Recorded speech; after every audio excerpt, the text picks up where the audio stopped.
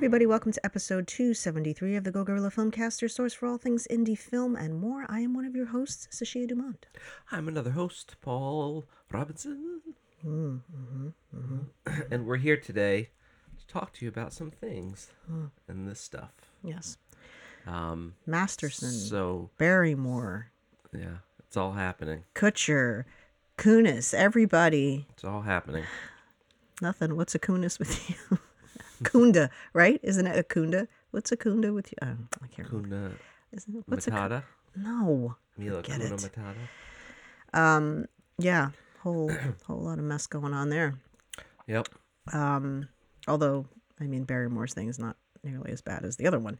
But just a whole lot of things happening with that, depending on what side of the coin you're on with it. It's lasting a long time. It is. It's not. Doesn't seem to be letting up, and I think we can. Well, they're scheduled to talk again soon. The writers and whatever. And I feel like by now the corporations hopefully get that they're not going to let up. I don't know. It's a pissing contest at this point. It really is, because they've absolutely lost more money than they would have needed to negotiate. So it's completely for the sake of it. It has nothing to do with what they actually believe to be fair, because if it was, they would have just made the deal and moved on. But they have lost more money. I find it such an interesting conversation, and I see a lot of people talking about who's right and who's wrong, but I don't see a lot of people talking about the solution, right? Where it's like, oh, just pay these people. And it's like, yeah, of course. Like, they're doing the work, the stuff gets viewed, whatever. This is how the system works, whatever. Pay them. But, I was thinking about it last night when I couldn't sleep, where it's like, and I think I've mentioned it before, where you have a show like Friends, right? Friends airs on NBC at 10 o'clock, rerun. They run ads on those. It runs a lot more. It runs all day, like almost all day, every day. So every time that show airs, they run ads on it. The money they get from the ads then gets put into a pot, and then that money gets divvied out amongst producers and actors and writers, and everybody gets a piece of it. It's not just the writers and actors. And but with streaming, you put Friends on streaming, and now you lose that revenue stream. And then the argument is, well, these companies have enough money to pay for it. And it's like, sure. But, and I'm not siding, I'm just stating the argument because I think it's interesting. Now you don't have that revenue coming in to pay that, right? And so I think that the streamers really kind of painted themselves in a corner with that, because they wanted to sell this whole like no ads thing, and most people hate watching ads anyway, so they're like, yeah, let's do it. And $10 a month, $15 a month, golden. And then so now they're like, shit, now we don't have this extra revenue coming in from ads to pay the royalties or whatever. But there are supposed to be ads on Netflix for a lower price. But I mean, we don't know how many people it won't make that up. But couldn't one also argue when you say, well, they've lost the advertisements and so they've lost that revenue, but they just lost that now. Say, well, they lost the revenue. Where are they supposed to get that from? From the same place that they lost all the money from just now, and are continuing to argue. Well, I think they clearly have more than enough to give without advertisements. Hence why I said it's just a pissing contest, because if they'd said right now, well, the company, so if they said, well, the CEO of pop, you figure, whatever studio, right? The CEO and this person just lost X amount of money this year. And you were able to actually get all those numbers and have them be accurate. But this money is just like, it's just money, right? It's like fun coupons. Yeah. Right? And they've lost all this money. And if they were really that concerned about losing money and somebody pulling out of their pocket to have to give to all these actors for residuals and all the stuff, actors and everybody else, cast and crew, then they wouldn't have let that money drop now in arguments. So there's no way somebody isn't sitting there. Right. I'm saying, with a calculator, I've aged myself, right? Yeah. Sitting there going, sitting there with an abacus trying to figure. Going, oh, we're losing an estimated $20 million a day or whatever Yeah, the yeah. number is, right? They know what that is. Yeah. And they're continuing to do it. So obviously there was a place to It's- pull yeah. that from. It's a matter of whether they feel these people are worthy. And that's all it is. It's all, I'm not going to take this from my company to give to you because I don't think you should have it. Not that I can't afford to give it to you. Right. It's that I don't think you should have it. And I think I would assume if I were, the CEO of a multi-million billion-dollar company and it was all about money, my concern would be, well, if we give this to them now, how long do we have before they do this again and they want even more money? They definitely want to at least make it tough. If the companies are going to give in, quote unquote, then they want to make it tough for them to know, like, well, we're not going to go down without a fight. But I don't know. I just feel like I was thinking about it last night from a purely economic standpoint, right? Where you look at the business model and you look at it from an unemotional spot, because I'm 100% for whatever the writers and actors want and anybody else on the crew. They work their asses off and they're, in my opinion, entitled to revenue share, right? It's basically what that is, right? With a living wage. I mean, that's the thing. Well, they're not fighting to become here's the thing. millionaires. Well, They that's just the thing. when Right, you're getting exactly. a $12 residual, But if you- that's kind of crazy. If you look at it just from a business standpoint, right, where you have, and this is just stuff I'm thinking about. I'm not arguing these points, but I think it's an interesting conversation where it's like, you have a business, and you're a let's say you're a Netflix, but you're above board, right? And then so I have to now budget a show. All right, well, we're going to spend $1 million on this show. Okay, so then how do we budget for that? We don't know how many people are going to watch it. We don't know how long it's going to be watched for. And so there's going to be, if we're paying residuals per stream or per full streams or whatever, whatever the criteria is, how do I budget for that? And I get my income from subscribers. I don't do any ads. How am I budgeting a show? And how am I maintaining that budget, right? Where it's like, yeah, I have $10 million as a company, let's say, and I'm spending $1 million on this show, but if this show blows up, it could wipe out my whole entire $10 million because I have all the residuals I have to pay. So how do I self-sustain that model? And the only way to do that, in my opinion, is ads, because you need to be able to generate new revenue in order to pay it, regardless of the fact that these companies are evil and they have plenty of money to do whatever. But if you look at it from strictly an economic standpoint of budgeting and how to budget for something like that, right? Because then you could budget, say, oh, it's going to be $1 million, but it'll probably get 20 million streams, so let's throw in another 500,000 for residuals, and let's say it does more or it does less, or you know what I mean. So I don't know. I would love to know more about that, to kind of understand that conversation, Right, not to change my mind or whatever, but I do feel like it's interesting just from a strictly a thought experiment kind of thing. But I think where I go with that, okay, is that because here, just real quick, sorry, just you say Disney has plenty of money to pay these people, but that money didn't come from the thing they worked on. Now they're pulling money from something else they worked on.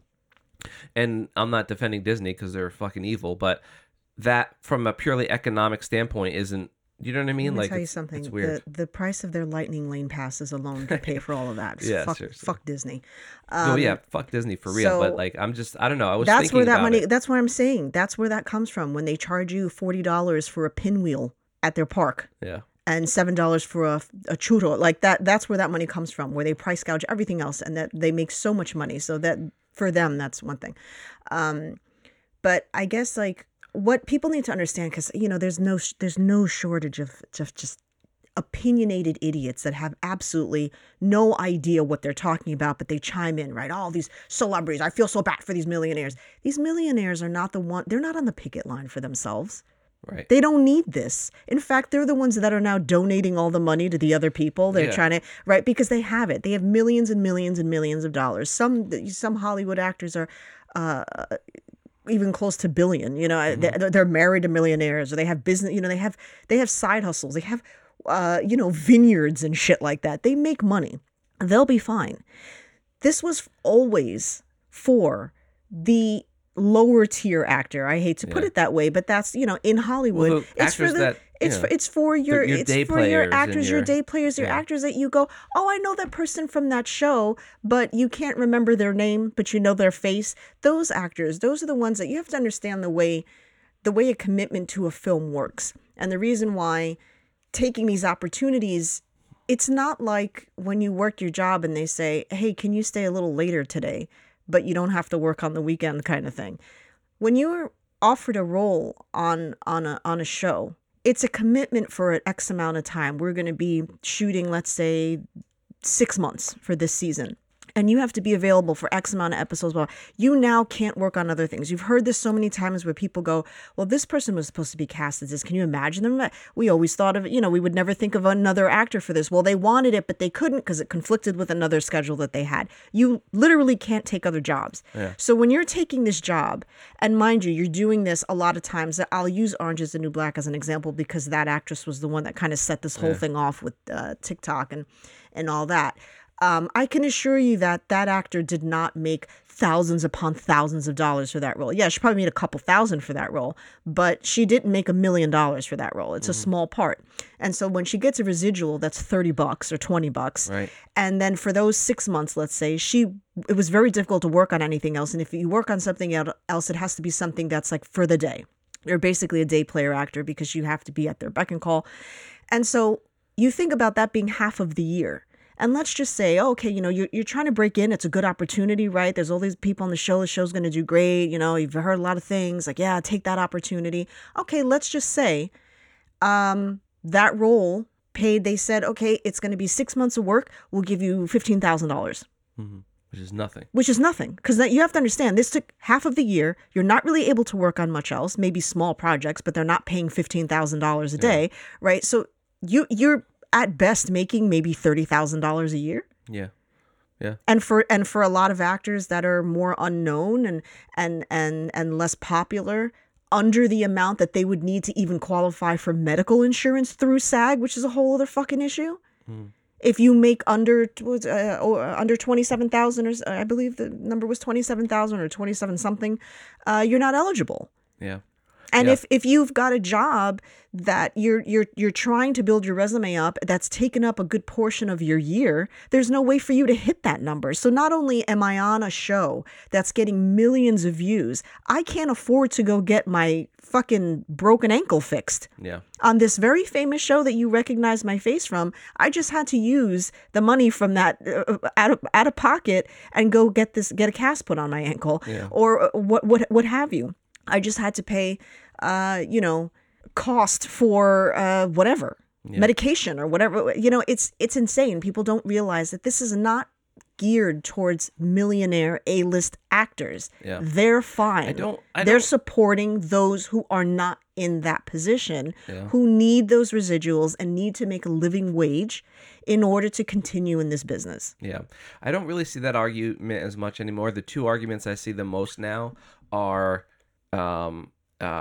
one is, well, it's like any other job. You do the job, you get paid, and then that's it. Yeah, I hear that along with their millionaires, and I don't feel bad for them. That's like everybody's thing. But it's like, if a plumber came to your house and installed a toilet, they get paid for that job, and then they have to find another job, whatever. That's their argument. But if a plumber came to your house and installed the toilet, and every single time you flushed it, that plumber made a lot of money, I think you'd have something to say about that. Like, I'm fucking flushing the toilet. I'm putting water into this. You know what I mean? And so I gave you that example. Yeah. Where it was like, if every time you flushed the toilet, there was a monogram of that plumber's face that came up. Yeah. And they made money. No, it was the other way around, that the actor was the plumber, right? That if they installed the toilet, and then every time people came to the house, they flushed that toilet, a picture of that plumber's face came up out of a monogram in the toilet, and people were paying to see that. Yeah. The plumber would be like, what the fuck? You're using my likeness and making money off of it, and blah, blah, blah. And now, to be fair, you know what's going on when you know that your likeness and your face and your image is being used when you do a TV or TV show or film. Like, we know that, obviously. This isn't about, like, it's less about, well, my face is on there and I want to be paid for it. And it's more for the fact that people aren't making a living wage. So that became an example, but that isn't what set this whole thing off. It wasn't the fact that your likeness was being used, more so than it was that these people are making millions and millions of dollars off of your work and you're barely able to pay your bills. Right. Because again, this is not about famous, rich actors. They are in support. They stand in solidarity, and they're doing the whole thing because they can. Yeah. The people that are on those picket lines that are not working, they're the ones that are really hurting from this. Sarah Silverman and they make very good points, and it's very nice, but they'll be fine. They're fine. Yeah. They have money to live off of. They'll be good. The other argument I see a lot is that it's the companies, the Netflixes and the Disneys, that have to take the risk with the money. So the actors and writers have nothing to lose if the film doesn't do well, but the studios that was the do. point that I was going to make, because you had said something about the that other, before. because to me it's like there, an actor does have something to lose if they're tied to a show or a film that doesn't do well.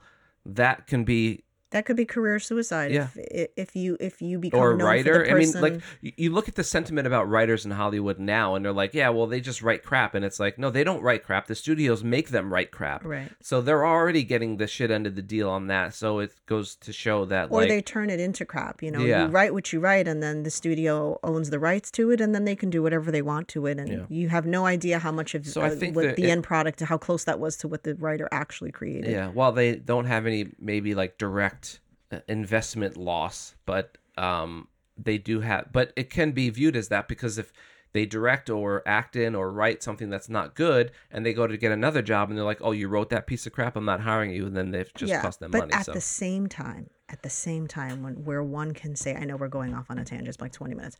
At the same time, where someone can go, well, this is a risk, right? This is a risk for the studio if they put their money and their hopes into something, and if they lose and that crashes, then they've lost all that money. And to that I say, how many Sharknadoes do we have? How many Fast and the Furiouses do we have? Yeah. This is garbage. They never cease to come up with a plethora of avenues, of which financial avenues and of which to choose from to fund the most asinine shit. So the whole, like, where's the money going to come from? The same fucking place it came from when you made Sharknado 4. Yeah. The same place for that. Fast and the Furious 42. When someone said, hey, what if we put them on space? That's where you get the money from. That same fucking place that you pulled the money from to make that bullshit. Yeah. That's where it would come from. Right. And it's also, it's not like these residuals only go to the actors and writers. It goes to the company as well. It goes to the CEOs. It goes to producers and stuff as well. And yeah, and they're not asking to jump from $30 to $1,000 right. either. They're just they just want a piece of that pie. They don't want the whole pie. They don't even want the biggest part of the pie. They just want a piece of that pie that they helped create to help make you a bunch of money. And so anyway, okay, so that's where that's going. I don't know. I mean, now the whole thing also, I was going to get into the whole Masterson thing, but I don't know if there's really any point in doing it. I mean, he's a rapist, and now he's going to prison. No, he's going to prison. Yeah. So, and I worked with that guy. Yes, you did. I did work with that guy. Yeah, you worked with all of them. Yep. You worked with all of them. Yep. And now they're shade, except for Topher, right? He's the only one that was like, yeah, he's like, I don't want to fucking say anything. Well, no, I think he's always sort of been the black sheep. That was the thing, because he didn't really hang out with them a lot. Yeah, I don't remember what I did.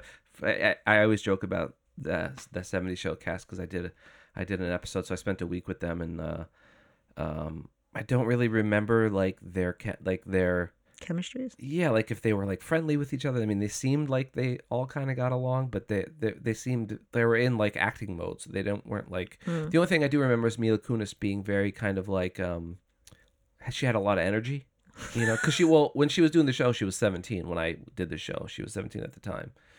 So she was very, like, not hyper, but she was very, like, she had a lot of energy. Like, not in a good or bad way. She was just very... She's just like a Cocker Spaniel. Yeah, she was just very, very energetic. Well, I mean, now, choices have been made there with them, with those letters. And how do you feel good about that? I guess just like, I don't know. I don't know what they expected the outcome to be. Yeah, I mean, right. Obviously they didn't think these things would become public, and that was the whole point of it. Yeah. But I'm saying aside from that, right? And in your day-to-day and in your private life, how are you okay with defending somebody that, because you know, anybody who gets accused of these things always go, oh, I didn't do that, right? And then that's the end of it, Yeah. right? They just say, oh, I didn't do that. He was not. You have to understand that this is not only he's not like A-list celebrity, right? But he's a celebrity-ish.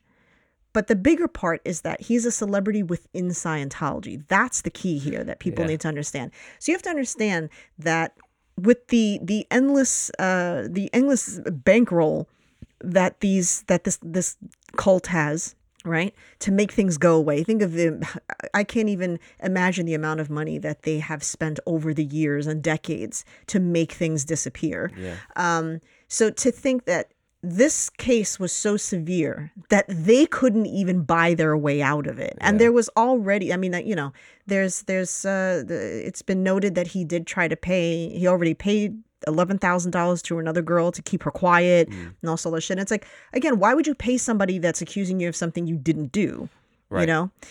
But anyhow, you know, that their support in that, it's there's been people in my life that you find out something about them and you go, oh shit, I didn't know that side of them. You can't blame a person for not knowing another side of a person, but he's kind of like Weinstein in that a lot of people knew about him. And so you're choosing to ignore that side of that person and you're finding a way to humanize them because they're a friend to you. Yeah. And this is what happens. So, I mean, they didn't say that they had to accept those letters in confidentiality, just that you were submitting them in confidentiality. And we've learned that lesson the hard way. Yeah. So there you go. I mean, that is what it is. I don't know what's going to happen. I mean, I'm not saying it facetiously or not. It's just in today's climate of cancel culture, I don't know what that means for them. I don't feel like, you know, I don't know. I don't know if they'll bounce back from that. The whole like, oh my God, it was 20 years ago, get over it argument. You know. Well, that's with everything. Everything does that. Anyway, okay. So 20 minutes into the show. So we watched a couple movies.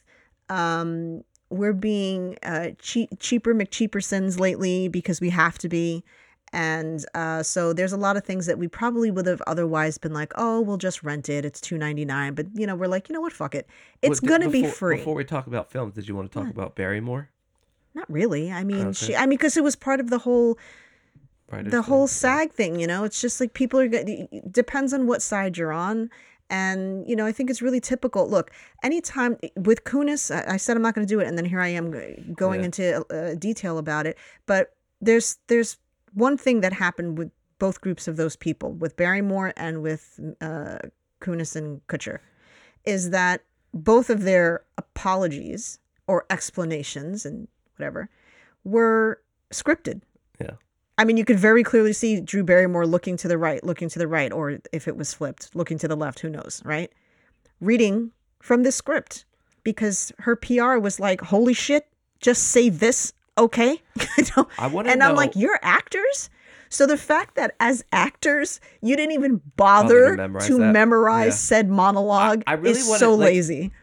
She hasn't explained why she made that choice yet, right? She's not going to explain it, because what explanation could she have other than the fact that I wanted to make money? Well, because I was thinking... Keep the show going. I didn't give a fuck about anything else. What if there's a contract issue going on? Like, what if she's contractually obligated to do the show? What if there is? Drew Barrymore, she's got money. Yeah. She's got money. Yeah. Then the fucking show's done. I don't know. Find something else to do. Yeah. It's, you know, it is what it is. It's really bizarre. And then also, you know, people have to understand that talk shows fall under this umbrella that it's news. And I can't think of a single newsworthy, like Kimmel and Fallon, aren't they like just paying their people anyway? Well, Conan had done his thing where he did the show and did nothing on the show to prove his point. And you know, I mean, these shows are not, like I said, they fall under that umbrella. So I don't know how much on a rules standpoint, how much you can argue with Barrymore. I think people are more like, hey, you're an actor, so you should have been. For me, it was more so that they were like confiscating people's pins, kicking them out, going through their shit to make sure they didn't have pins on. Like, what are you, the fucking Gestapo? Like, what is going on here? Like, you're the pin Gestapo? Like, you can't have a pin on you now that's in support of something? Like, It's so silly. It's just so silly. Yeah, I mean, good luck with that. She made a choice. Choices were made. That's what they say, right? Yeah. Choices were made. So I gotta do with those choices. I'm just more baffled that she thought this was gonna just fly right over, right to the Yeah. over the right. Like, oh yeah, no, It's definitely no one's gonna gonna be say anything a about huge it. black mark on No her one's gonna call me out for this. Like, career, yeah. are you new here? She seemed like such a nice person.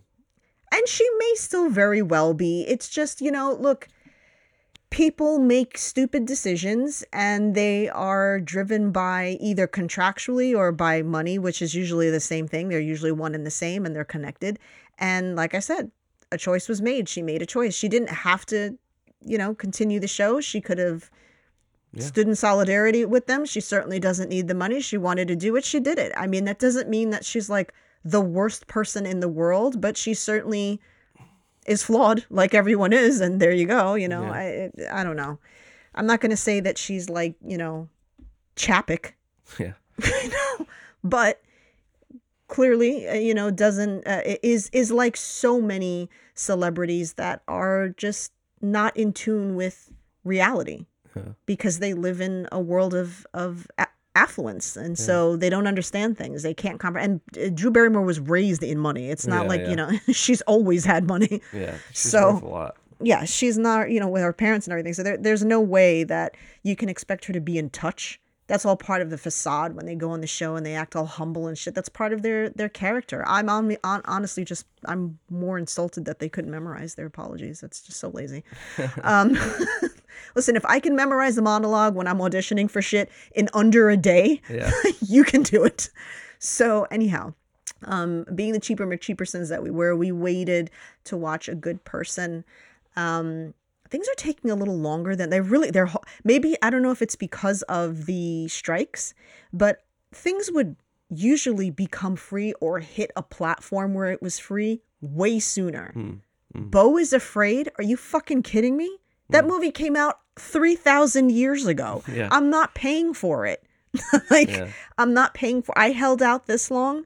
I'm certainly not. Listen, I am the studios in this fight. I'll just not watch the I'll fucking just film. not watch the fucking thing. I don't care how much I may be missing out on. I'm not watching it if you're going to keep it on streaming and to rent for 4 years. No.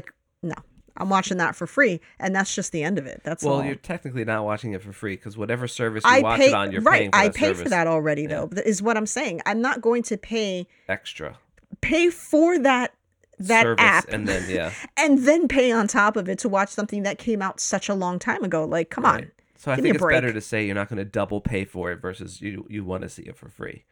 No, because I view I know how you view. Like I me get it too. Watching something not on having Netflix streaming services is not an option. Yeah. It's not an option. I have to have them. So to me, it's a cost. That's part of my daily living cost is having streaming services. We have them, and so I'm not going to pay to watch this. Right. I have to have the streaming services. Yeah. It just sound. I don't care how it out of sounds, Paul. context, I don't okay. care. All All right. right. I'm Okay, watching then. it for free. That's what I'm saying, and that's what's going to happen. Okay. And why don't you just live your life the way you want to live your life, and let me live mine the way I want to live mine. Well, I don't want to double pay for it. Fine, then don't. I'll watch it for free, and then you cannot double pay for it. Yeah. All right? That sounds good. Idiot. So, A Good Person, Yeah.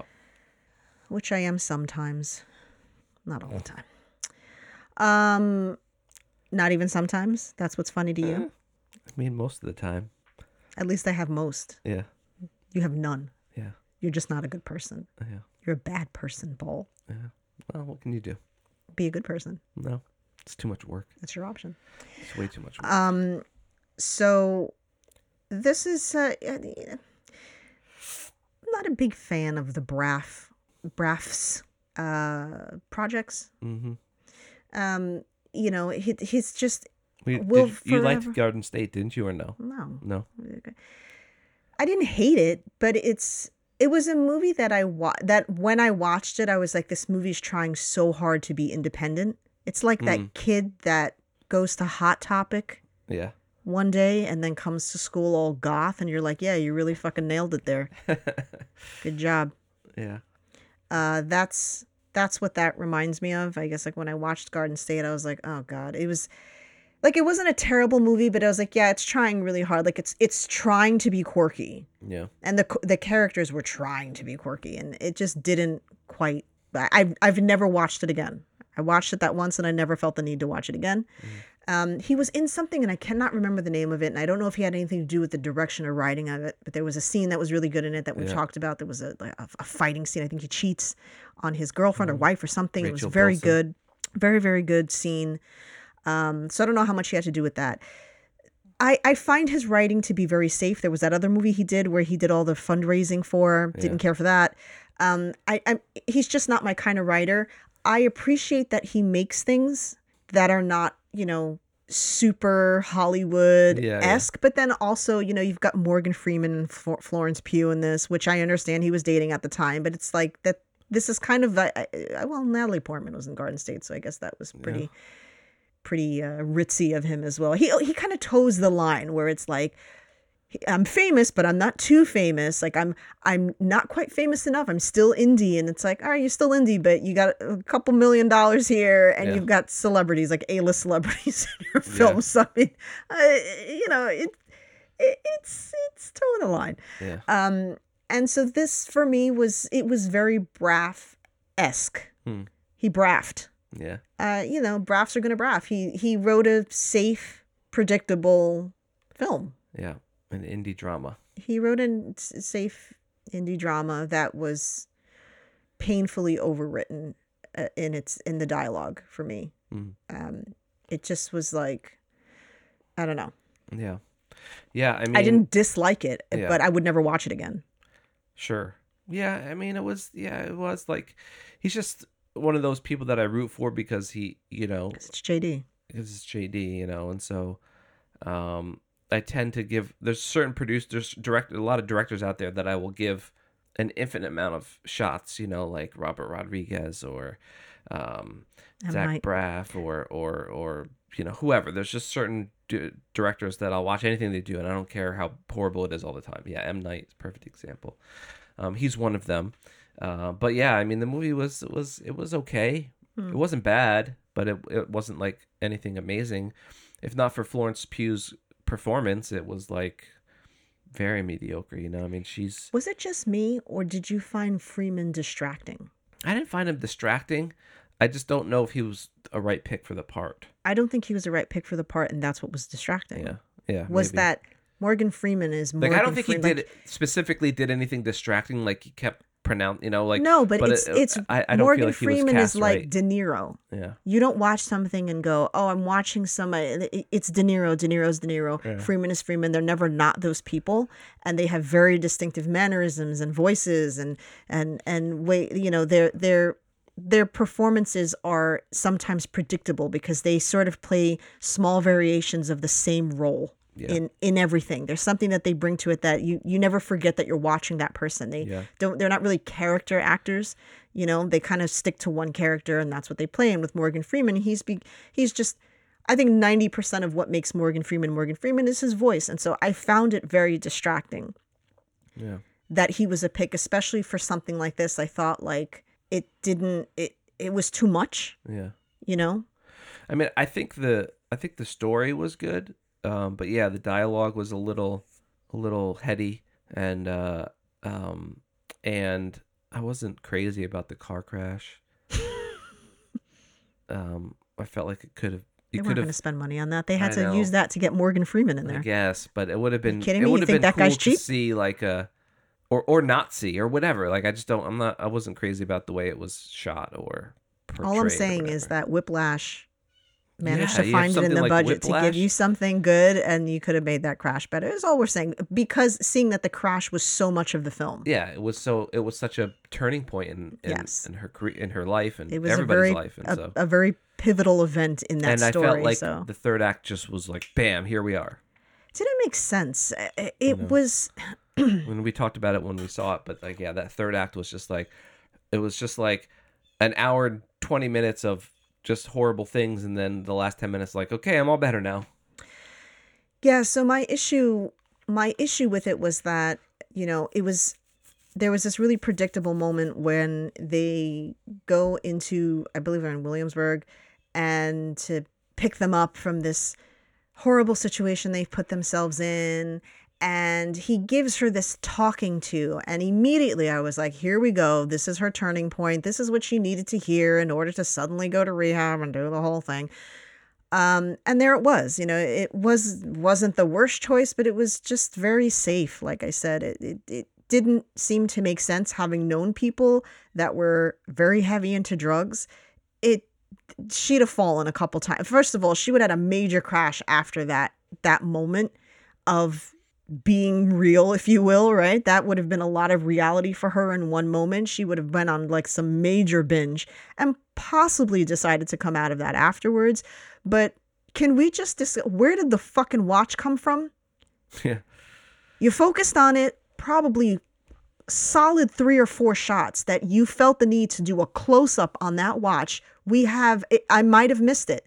Can someone please tell me? Because I'm not watching that again. Where did the watch come in? Why was this watch so important? Yeah.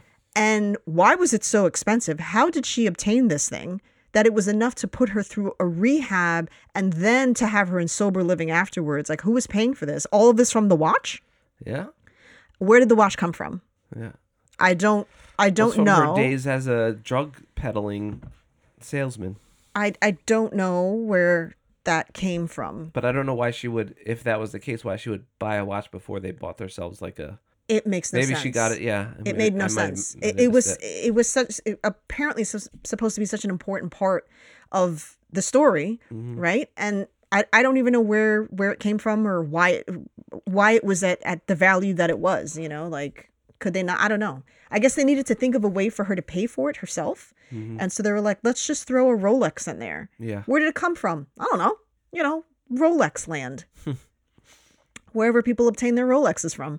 And we'll just have that puppy pop in there a couple times, and we'll focus on it and people will know that it exists. And so when she sells it, it's like, it's a big thing. Yeah.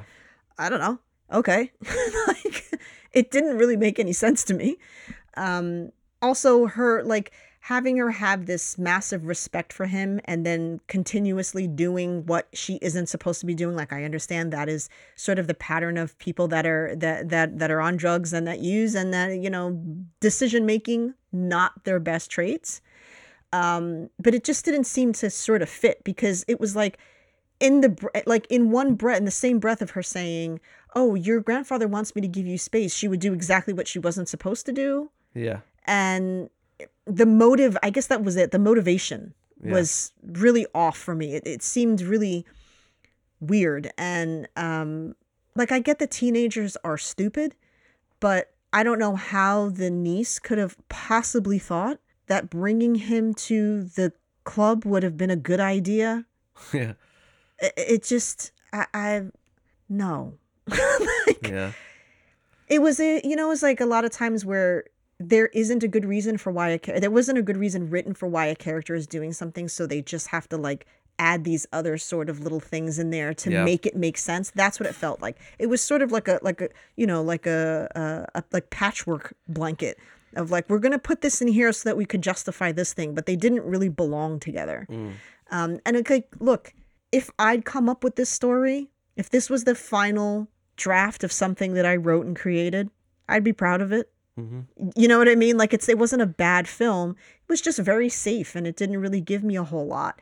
Yeah. And I question people that are sitting on their bed ass out with long sleeve shirts on. It's like, make up your mind. You're either hot or you're not. And if you're hot, then just taking your pants off and having a giant wedgie is usually not, like, there's other things you can do. You would just take everything off. Or just be wearing something completely different. It was a very like, oh, let's have this moment where she's sitting ass out on the bed. Yeah. And it's like, I see what you're doing there, because we got to have something. Yeah. we got to give him something. I don't know. I'd give it like a B-. Okay. Like, I'm glad he made it. He wanted to make it, and he made it, and good for you. Well, but it's just not something that like I would really watch again. Indie films still being written and directed, not being, that there's still a market for that. So I'm happy to see that. Happy to see him working, and one of these days he'll make a really good one. Yeah. If he just keeps trying hard enough. Speaking of indie films, Mhm. indie films. Yeah, indie film. Not like it's an indie film, but I have lots of famous friends. Yeah. We're indie. We ironically in 2020, this was last fall, right? I think it was the fall of 2022. Okay. We were at the Skyline Film Festival in Virginia, Yep. and there was a film that popped up, and I watched the trailer to it, not knowing who the director was, and then I saw the director listed, and I was like, oh my God, I want to see that. Unfortunately, it was playing in a separate location in the same block that overlapped ours, so we couldn't watch it. And so it made its way up onto Prime, and I was very excited to watch this because we had seen another feature by this director. Now here's the best part. I'm not sure that I know how to pronounce his last name. Okay. How would you pronounce that? McCoy? So the That's what I would director say. of The Killing of Two Lovers, which we very much liked, Yeah. Robert McCoyan. Sure. Is that right? That's what we're going with. God, I feel like that's completely wrong. Probably. It's probably completely wrong. And he made another film that we watched yesterday, and it's called The Integrity of Joseph Chambers, which was a little tricky because the poster got changed. There was like a profile poster that had like an image within an image, and then like if you go on like IMDb, it's a deer, and it like threw me off. So we very much enjoyed The Killing of Two Lovers. It's one of those movies that I think I could absolutely see somebody being like, I don't like it. It's too slow paced, not my kind of thing. You either into it or you aren't. Yeah. And I'm doing my best to get his DP on, who I would love to talk to see how involved he is with the director on this. What I feel has become the signature look for this director's work. Yeah. Oscar Ignacio Jimenez is his DP, or has worked with him at least on these two features. And I love when I can watch something and go, oh, that's that director. Yeah. Because they have a look. Yeah. And I mean, obviously working with the same DP is going to do that, but I'm always curious, like, is this a director who has a relationship with this DP and goes like, here's what I'm thinking of, and then trust that DP to create that look? Yeah. Or does he have a mood board? Like, how involved in the mood board is this director? It's pretty you know what collaborative. I mean, who knows though? That's what I'd like to know. Yeah. This film, much like Killing of Two Lovers, was like it's one of those films that, like, I love his stuff. I think he's just brilliant. But it's one of those films where you watch it and you're like, okay, and you have to, like, at least for me, to sit with it, to sit with it for a minute, and then it's like a couple hours later, you're like, that was a brilliant film. And that's what happened with Killing of Two Lovers. I watched it and I was like, okay, yeah, I'm down. I liked it. And then later on, I'm just like, oh my God, it was so brilliant. And so that's kind of how I felt with this film, because, we're watching and like, why would he do that? What are you doing? And then afterwards, I'm like, yeah, it all kind of like clicks and makes sense. And well, before we forget, I want to say that this was starring Clayne Crawford, Jordana Brewster, Michael Raymond James, Carl Kennedy, and Jeffrey Dean Morgan was in there. And so I didn't like this movie as much as I liked The Killing of Two Lovers, but I really liked that movie. So it's kind of hard to beat. I mean, that's Killing of Two Lovers is so like good. A movie that I would like to watch again. Yeah. Because like you said, you almost have to simmer. Yeah. You have to let it simmer. And then you can maybe, see things that you might have missed. I didn't like this one as much, but I did like it got some hate with reviews and stuff. That. And so I kind of went in expecting it to be terrible, because like people were like really shitting on it, and I was like, oh God, how did he go from two lovers to like doing so badly? And then I was like, okay, no, I enjoy this. This isn't a film that's made for mass appeal, though. It's no, not, you know what I mean? It's like, it's a film. It's like an actual film. It's a piece of art that has something to say. And he says it in a very specific way, and that's what I loved so much about it. And it's like, yeah, it's so good. Like the cinematography, you know, his kind of thing is like he loves wide shots and he loves to set them and let the scene play out and it's very and he loves a lot of track. Apparently loves to lay down a lot of track. A lot. A lot. But yeah, I mean it's definitely a film. I haven't stopped thinking about it since I saw it. Like just choices that were made and I would love to. Yeah, I hope we get to speak to the DP. I would love to. I've tried to get the director on, but he wants nothing to do with me. So, well, he just hasn't answered you. It's not like he actively doesn't want anything to do with you. no, I think he had gotten back to me and was like, "Yeah, I'll let you know." And then he's a busy man. I was like, "I get it," but he'll do it. We'll break him down. But yeah, it was just so like it's. I was really frustrated by the decisions of the main character, and then at the end, I was like, really like not proud, but like really so happy that he went where he went with it, and so I loved that about it because it's not typical. I mean, we saw the trailer and we kind of knew what happened just based on the trailer, which was kind of a bummer. But what he does with that is interesting and not something I've seen done before. Though I would have definitely, and I understand people make dumb choices when they're, you know, in these types of scenarios, but I would have absolutely checked for a pulse. I know that for sure. 100%. Know that for 100%. I think, you know, what happened here was that there was like this moment of, you know, when you're watching somebody fumble. And also, he likes to work. He obviously likes to work with this actor because he was also the lead in The Killing of Two Lovers. Yeah, Clayne Crawford, which he looks so different to me for some reason. Yeah. He's magic of a mustache, really I guess. I don't know. Too, I kind of enjoy that. That can sometimes rub people the wrong way when you're like, why is the same person? You know, he's got the same DP and the same actor, but I mean, I don't know. That's just kind of like what he likes to do, and that's his person, and they work well together. I don't know. You know, when you're watching something and somebody is fumbling so massively that you just want to reach into the screen and just chicken choke them. Mm-hmm. That's where I was with him. Mm-hmm. I could not stand his decision making. Yeah. It was making me crazy. But it's the whole, everybody reacts to trauma differently. Yeah. Right? Some people become hysterical. Some people become very level-headed and they start thinking medically, what do we do? You know, other people just panic.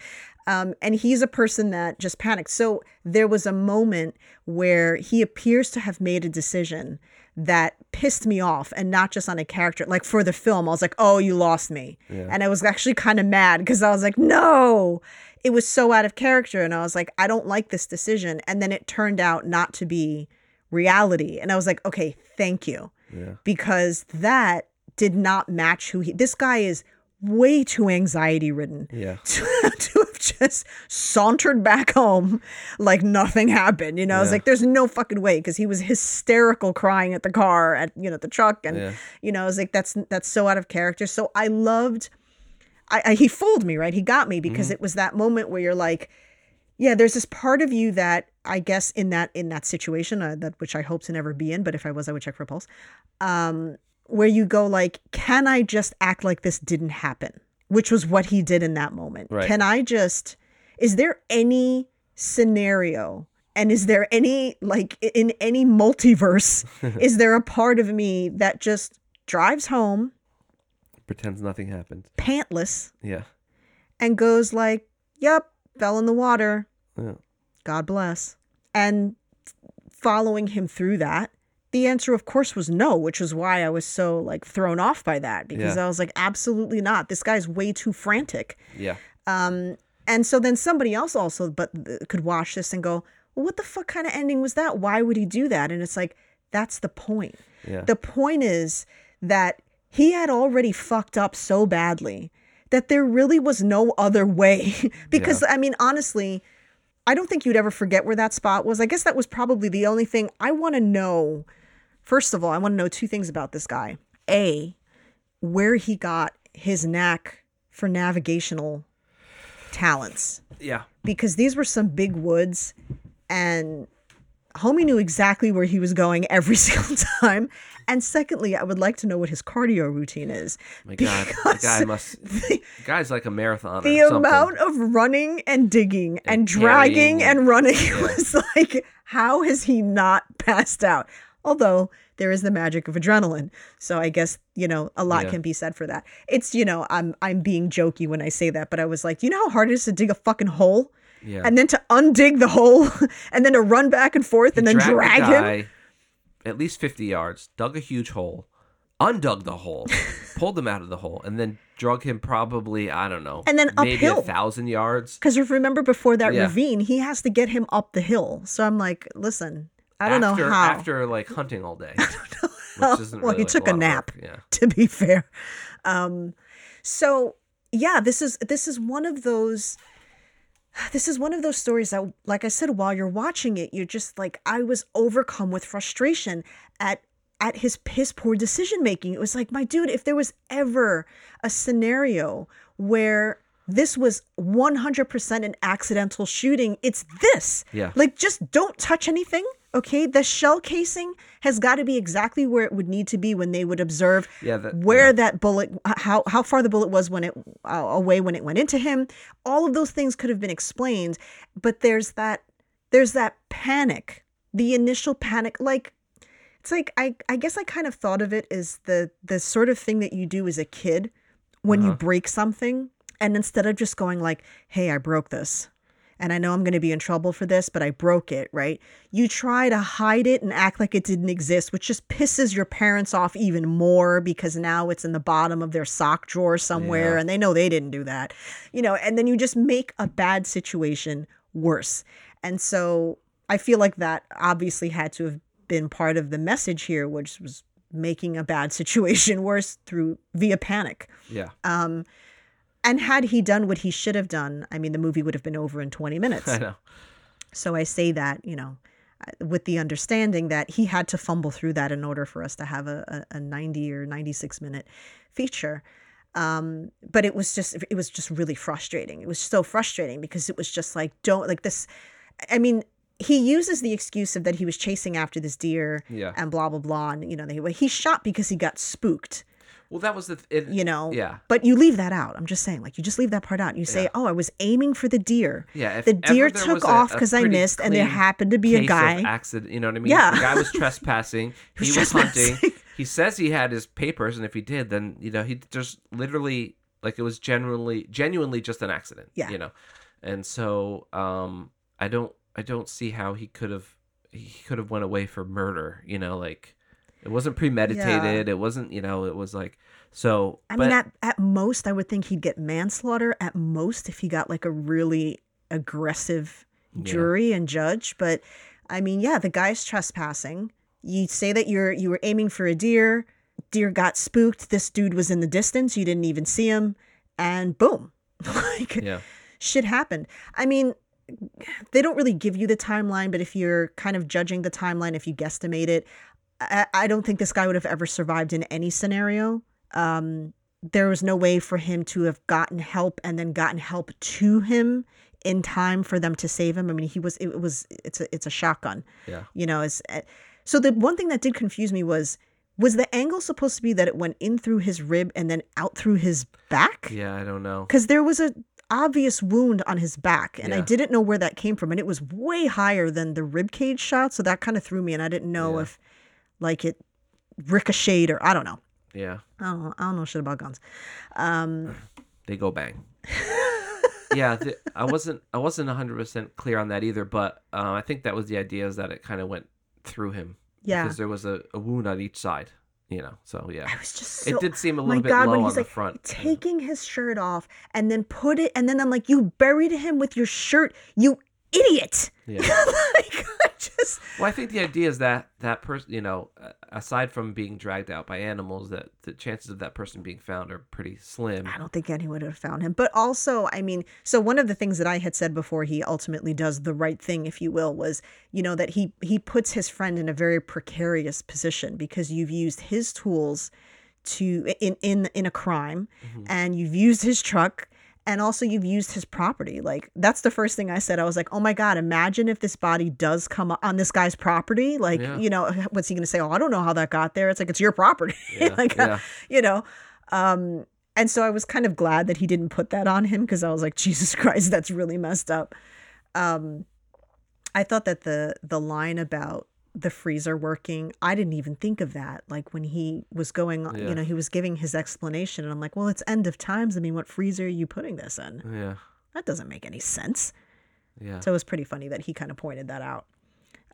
Yeah, that was kind of an interesting thing of like the world is like heading to a bad place. Yeah, I didn't You know know. if we just didn't know something. You know, like there it was just kind of I mean, like, it is. yeah. It's not heading in a good place. Yeah, yeah. But I didn't know if there was more to it. Yeah. That was kind of an interesting little thing there, you know, to add to his being wanting to hunt. So, you know, and going against, you know, what his wife wanted and didn't want, you know, that she didn't want him to go hunting and all that sort of stuff. So, I guess without a backstory, where my brain went with that was that I assumed that he was just very insecure, Sure, because she comes from a family of these very, you know, brooding doomsday prepper type of yeah. people, and that, you know, he's like an insurance dude, and he felt kind of like he needed to sort of prove himself. Yeah. And so that's why he was doing this. But, you know, at the end of the day, he fell asleep almost immediately. So, Yeah. you know, he wasn't this person. And, you know, his catalog outfit and everything, you know, yeah. everything was perfect. And And just the way he was like swinging the gun swinging around, the gun like, around, he did dropping the cartridge or yeah, whatever. He Like, did such a great job of like towing, like being able to show like that he's like not like an idiot, but like doesn't know much about this hunting thing. So there was it's tricky balance, because you don't want the person to come off as like a stupid person, yeah. but you want them to come off as if they don't know anything about hunting, and so like, or guns or whatever, and I think they balance that really well. You know, What do you think you would have done in that situation? I would have definitely checked for a pulse After for sure. pooping yourself. Yeah. And yeah, I mean, I don't know. Like, I don't know. Like, did he not have a cell phone? Did cell phones not work? Like, I don't that know was the cell phone that deal. was, He just I never saw him on the phone. yeah. So So I don't know. I mean, it seemed like it was cell phone times because he had a really nice BMW or Mercedes or whatever. well, the truck was pretty new too. I yeah, mean, the truck was new as well, and so I don't know if he just didn't bring it, or there's no way I'm going hunt. First of all, I'm not going hunting without a cell phone. You know, because you wouldn't go to the bathroom without a cell phone. yeah, and so maybe there's no service there, and that's fine. But I would have checked for a pulse, and if I couldn't wake the person up, I don't know if I either drag him to the truck and then go to the hospital, or if I run out and call an ambulance to come pick him up. Because even in a shocked state, I know that I didn't do anything wrong. You know, I think that's one in of my those current state, there's no way I'm dragging him to the truck. But with this guy's cardio, I could probably drag him to the truck. That's a fair assumption of yourself. I Because think.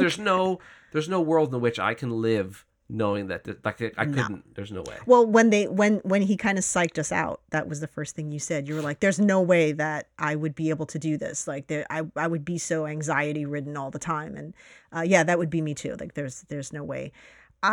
Only because I've been in situations where, not in those situations, luckily, and I hope never to be, but I've been in those medical emergency type situations, and I've always thought clearly. Now, in my day-to-day, I'm a very anxious person, but it's actually said that people that tend to have anxiety somehow in these situations straighten out. Like, it's Because this you're so used weird to being in stressful situations. it's almost your like mind this is like, what I've been it's weird. prepping for Yeah. my entire life, is a really high stress moment. I got this. And so in those moments, you know, you're pretty calm. I've happened upon 2 dead people, unfortunately, in my life. And the anxiety hits later. Yeah. It's like like days later that it's suddenly like, it's like, Because okay. you don't believe it like when it's happening. Well, You know, no, so you're I kind of become like- very clinical just having worked in the medical field for a while and stuff. Like, I'm not a doctor by any means, but I've just worked for yeah, many I'm doctors. saying And so for me, for it's me, like- I go like, you're not used to medical side of things. You're not very medically inclined. So No, but you were there for one but of them, those, yeah, but those I- discoveries. And you went into like is this even real? Like, how is this real? And I was very clinical. So like, I'm able to disassociate from reality in that situation and just think about it like from a logistical standpoint of like, all right, this person, you know what I mean? So I feel like I would be able to do that. maybe, But yeah. I don't know. I know that I just from my experience, yeah, it's just like there's the shock of it, and then, you know, there's people that just kind of stand there in shock, and then I'm very much a person in that moment that's like, you know, I notice what's happening to a body and I can say, no, this person definitely doesn't have a pulse. They've been here a while. Like, I can tell that. And so I'd like to think, that I would maintain that if I had been the reason for that. It's one thing when you come upon a body that you had nothing to do with, but Right. when you're the person who's Yeah. created the body, it's a whole other thing. I don't know. I'd like to hope that I could stay level-headed enough. I think I would, only because since I go into medical mode, my whole goal would be get them help. Like, I'd freak out later for fucking sure, especially when they died. But like I said, I Plus, don't think he would have been able to save The guy him. got shot. He got knocked out, but then woke up and was able to run full speed. Well, that's the adrenaline there. Yeah, I suppose. That's all adrenaline. I mean, that's what I would blame. Yeah. When you wake up and you see someone digging a hole that you're pretty sure you're supposed to go in, you know, you find energy. And he had energy, but again, he didn't have strength, you know, because he'd been shot. Yeah. So, yeah, it just, but like, God, just, then he kept touching, and then it was like, okay, now you have blood on that. Yeah. And they're going to find the DNA pants everywhere. and the shirt in a pot. Why would there be the pants and shirt in the fire pit? Like, there's no, once you dug the hole, because you can't like undisrupt that ground. Yeah. If you have a good forensic detective there, you know, they're going to be like, what is that? That looks fresh. There's no, and then, you know, then there's also, like, I don't know, maybe he was digging the hole. Here's where I thought it was going. And I kind of would have liked to have seen maybe like this version when he woke up, because you didn't catch it right away. You were focusing on him digging the hole, and I was like, he's alive. Because it was at first where he barely moved, and I was like, he's alive. And then you were like, what? And then he didn't move again. We kept focusing on the hole. I'm like, he's alive. And so when he got up and ran, I swore he was going to have to kill him. Yeah. And I kind of wanted to see the irony of that, right? That it's like, oh my God, he survived, but because he's freaking out, because there's that moment there, right? Where you're like, if he survives, he's going to tell them that I started digging a fucking hole. Yeah. Like, now I have to kill this guy because there's no way to explain this where they're not going to think that this was, I mean, I don't know how it could be premeditated.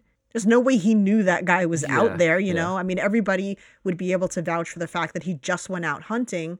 Although they could say he was adamant about going out that day. Yeah. And I said I'd go with him next week, and he had to go in that moment. Yeah. Somebody could be like, why? Yeah. Why did you have to go in that moment? Did you find this guy out there at some point and decided you wanted to kill him? You know, so I'm not going to lie. I mean, there would be, I don't know. Yeah. If I had gone that far into the bad decision making and my dude stood up and started running, I might have had clock his ass. I don't know. Just saying. Listen, we've gone this far, right? I already thought I killed you. Yeah. And I already dug that hole, which was so much work. Yeah. One of us is going in there. Yeah. Well, you have to put the hole back together, and then hopefully he did that. He put the hole back together and patted it down as good as possible, and then never said anything about a hole. So because you know the police are going to be like, oh, where did you find this guy? And then he'd have to go show them, and you know. Oh, I would just say I didn't know. I panicked. I don't even remember what direction I was in. I saw a deer and I just went running, and I don't know. I don't know. They'll scour the woods for, you know. But for what? If there's already a body, they would scour the woods. If they didn't know where the body was, they'd scour the woods. But if we already have a body and if whether he survived or didn't, it wouldn't matter where he was. The crime scene at that moment means nothing because you've already got him saying, I shot him. He's already confessed to it. Right. Or you've got the guy saying, I was out there and he shot me. I don't think this was an accident. Then they're going to go check out the. Oh, potentially, yeah. So I would have to make sure I could see that. But yeah. I just don't feel like they would focus on the woods, and I sure as hell wouldn't help them find it. Like, I don't know where it was. Sorry. Because what you're going to find is a hole with all his shit in it. Yeah. Well, that's what I'm saying. Like, I hope he got that shit out and put it back. He didn't. You know, He pulled him out. Don't you remember? Instead, he was driving me crazy with the pulling. Just dig his feet out. Yeah. Stop it. But he left all that shit there. And then you have your pants in a burn pile. Your pants and your shirt in a burn pile. yeah. So he had better hope that they don't find that spot, because it does not look good for him. Yeah. But it's also one of those moments where you can go like, yeah, to a stranger, this guy, not only is he guilty of this, but this looks like either a crime of passion or it looks like it was premeditated. Mm-hmm. And then when you're watching it, you're like, well, it wasn't, but all these things, he fumbled. And so you have to wonder how many times has that happened, right? Where someone gets convicted and they're like, oh, you definitely planned this out. Yeah. And it's just kind of like happenstance and like weird things that, you know, it's like, yeah, it wasn't on purpose, but if you weren't there, this 100% looks like he Why'd just you killed dig a this hole? guy. You burned your Yeah. clothes. Like, Why would you do all of that? I mean, I would assume he would have to explain also why he didn't have pants on. So Yeah. I don't know that he can actually get away with it now that I think of it. Because they're going to be like, all right, all this stuff happened, but where's your pants? Where'd your pants go? he's probably going to spill everything at this point. He seems like the type. Yeah. He seems like the And so, type. I He don't was just know- too stressed out. I would hope that a jury would take pity on him because we've seen him go through these events, but, you know, we'll never know. No Until one we can see the know. sequel of like the arraignment of what's his name? The arraignment of Joseph Chambers. Yeah, the arraignment of Joseph Chambers. You should probably lay the breadcrumbs for that. You know what I mean? Just, hey. If we get the director on, I'll see if I can buy the IP from him. Yes. You know, I'll That's say, exactly. hey, I want to do a true crime drama of this and where he gets convicted, but we all know that he didn't do it on purpose. Good And one. He sits in jail for 5 years until, I don't know, something happens and he gets free. Well, I did enjoy this movie. Yeah, I thought it was great. really It good. was amazing. This is this type of filmmaker, despite us murdering his last name, this guy's the type of filmmaker that I don't necessarily even have to love anything that, like, everything that he Right, does, yep. but I'm like, I'm so glad that he's making stuff. He's got an original kind of look, which obviously it goes hand in hand with his DP. They work really well together, but he has a tone. Mm-hmm. He has such a tone. Yeah. This world could have so easily been in Two Lovers World. And I Yeah. realize it's the same actor, but you know, it's like he has there's this sort of like This is him 5 aura. years later after he yeah, gets he's got this aura about him, Yeah. you know, and it just about the way he writes and directs and I really like it. Yeah. I really like it. I think it's, you know, it's important to, you can't please everybody, especially with something independent. Not everybody's going to get it, and I understand that. But I think he really has a talent for it. He's a really good storyteller, and I Yeah. appreciate that. Nothing's going to be perfect, and there are things that you can nitpick here and there. But I think overall, I very much look forward to things that he makes. Mm-hmm. And that was so much of why I wanted to see this, was even despite, you know, people being, you know, kind of, negative, I guess, in the reviews and stuff like that. I don't know. I was just like, I enjoyed The Killing of Two Lovers so much that I can't imagine he would fall that far, you know? And so he I was didn't, intrigued. You know, as far as I'm concerned, this is just No. right on par with that. I really liked it. Like I said, I liked the other one a little bit better. But I did enjoy this, and I'm really excited for whatever he does next. This is like, this is a director that it's like, I would be so happy to be able to work with this guy. Yeah. I would love to be able to be cast in something that he does. Like, that's, Because you know it's probably not a lot it takes. You get the one shot. he's not going to go, perfect, let's do it 14 more times. Yeah. Maybe though. Maybe he is. Maybe he is. I don't know. No, I really appreciate his filmmaking, and I think it would be really cool to be able to work with him one day. Maybe one day it'll happen. I'm just I so don't know. glad that stuff like this can still be made and not everything is, you know, strictly a business. This is what I think of when I think of independent filmmaking. Yeah, for sure. Not like, oh, it's an indie film with like Emma Stone. Emma Stone. It's like, nah, No shade to Emma Stone. We No, I love her, Emma but- Stone, but that's not Yeah. indie. You know, Yeah. that's not indie. I hope he keeps making stuff. Yeah. I enjoy him. I'm gonna go on Letterboxd and give it many stars. Maybe you Butter should. him up to try to get him on. No, I mean to bring their rating up, because that's yeah. not, a lot of times people will look at that and be like, oh, people didn't like it, and it's like, well, you absolutely cannot. If I tell Well, if you, it's not for if you, I it's not tell for you you. the This things is that I've not watched, a film that like. no, but when you're on something like Letterboxd, you'd assume that, like, a lot of people on Letterboxd, not everybody, but a lot of people on there, I hate the term cinephiles, but consider themselves cinephiles, you know what I mean? So you should be able to appreciate it, I would hope. See, it'd be pretty ironic for you not to but at if least you're- appreciate I don't this know. film. If you're not gonna go see a film because it got bad reviews, then are you really a cinephile? No, but that's what I'm saying is that doesn't stop them from being able to write a review and then take Right. that movie down a bit, which is Right. unfair, because when I tell you the things that I've watched or been forced to watch, sometimes during a film festival, we'll just say that, that have wonderful reviews on Letterboxd, because clearly their friends went on a review frenzy, Yeah. all opened up accounts. He was Friend like, Z. get an account for Letterboxd, give it 9,000 stars. And when I tell you, I watched this movie and I wouldn't even give it half a star. The amount of times that's happened, like, you can't go by people's ratings because you don't know who's writing these things. Yeah. And those things aren't really regulated enough to be able to, I mean, how would you prove it? That Yeah. you know this person, I mean, you can't trust those sites anyway after the whole Rotten Tomatoes debacle. Oh, you know? yeah. We actually never got into that. I never trusted Rotten Tomatoes because I never did either. so many things that I loved. It's all it's a marketing thing. For instance, Rotten on Tomatoes. Letterboxd, Jacob's Ladder has like a 3.8 rating. Are you fucking kidding me? Yeah. Are you kidding me? Yeah. Jacob's Ladder, the original Jacob's Ladder, not the remake bullshit. Yeah. Tim Robbins, Jacob's Ladder, 3.8. I think the fuck not. Yeah.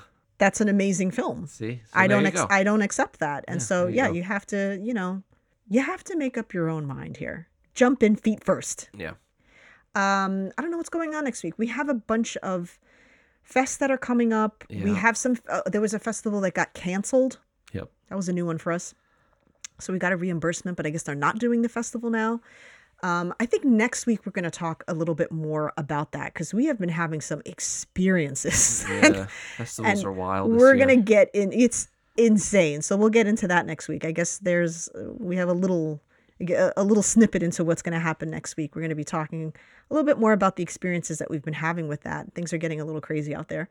Shout Shoutouts to MoGraph. to MoGraph. The MoGraph Network. And to hopefully at some point, I've been communicating with Oscar Ignacio Jimenez, the DP for these films, and hopefully we can get him on, because I have so many questions. So many questions. Yeah. I really hope that we can, because he's the problem is he's gonna be on location for the next 2 months, because he got back to me and he said, well, it would have to be very soon, otherwise it would have to be like in November. Do it tomorrow. Well, I gave him a couple dates. We'll see what happens. Thank you for joining us. Thank you. Bye-bye.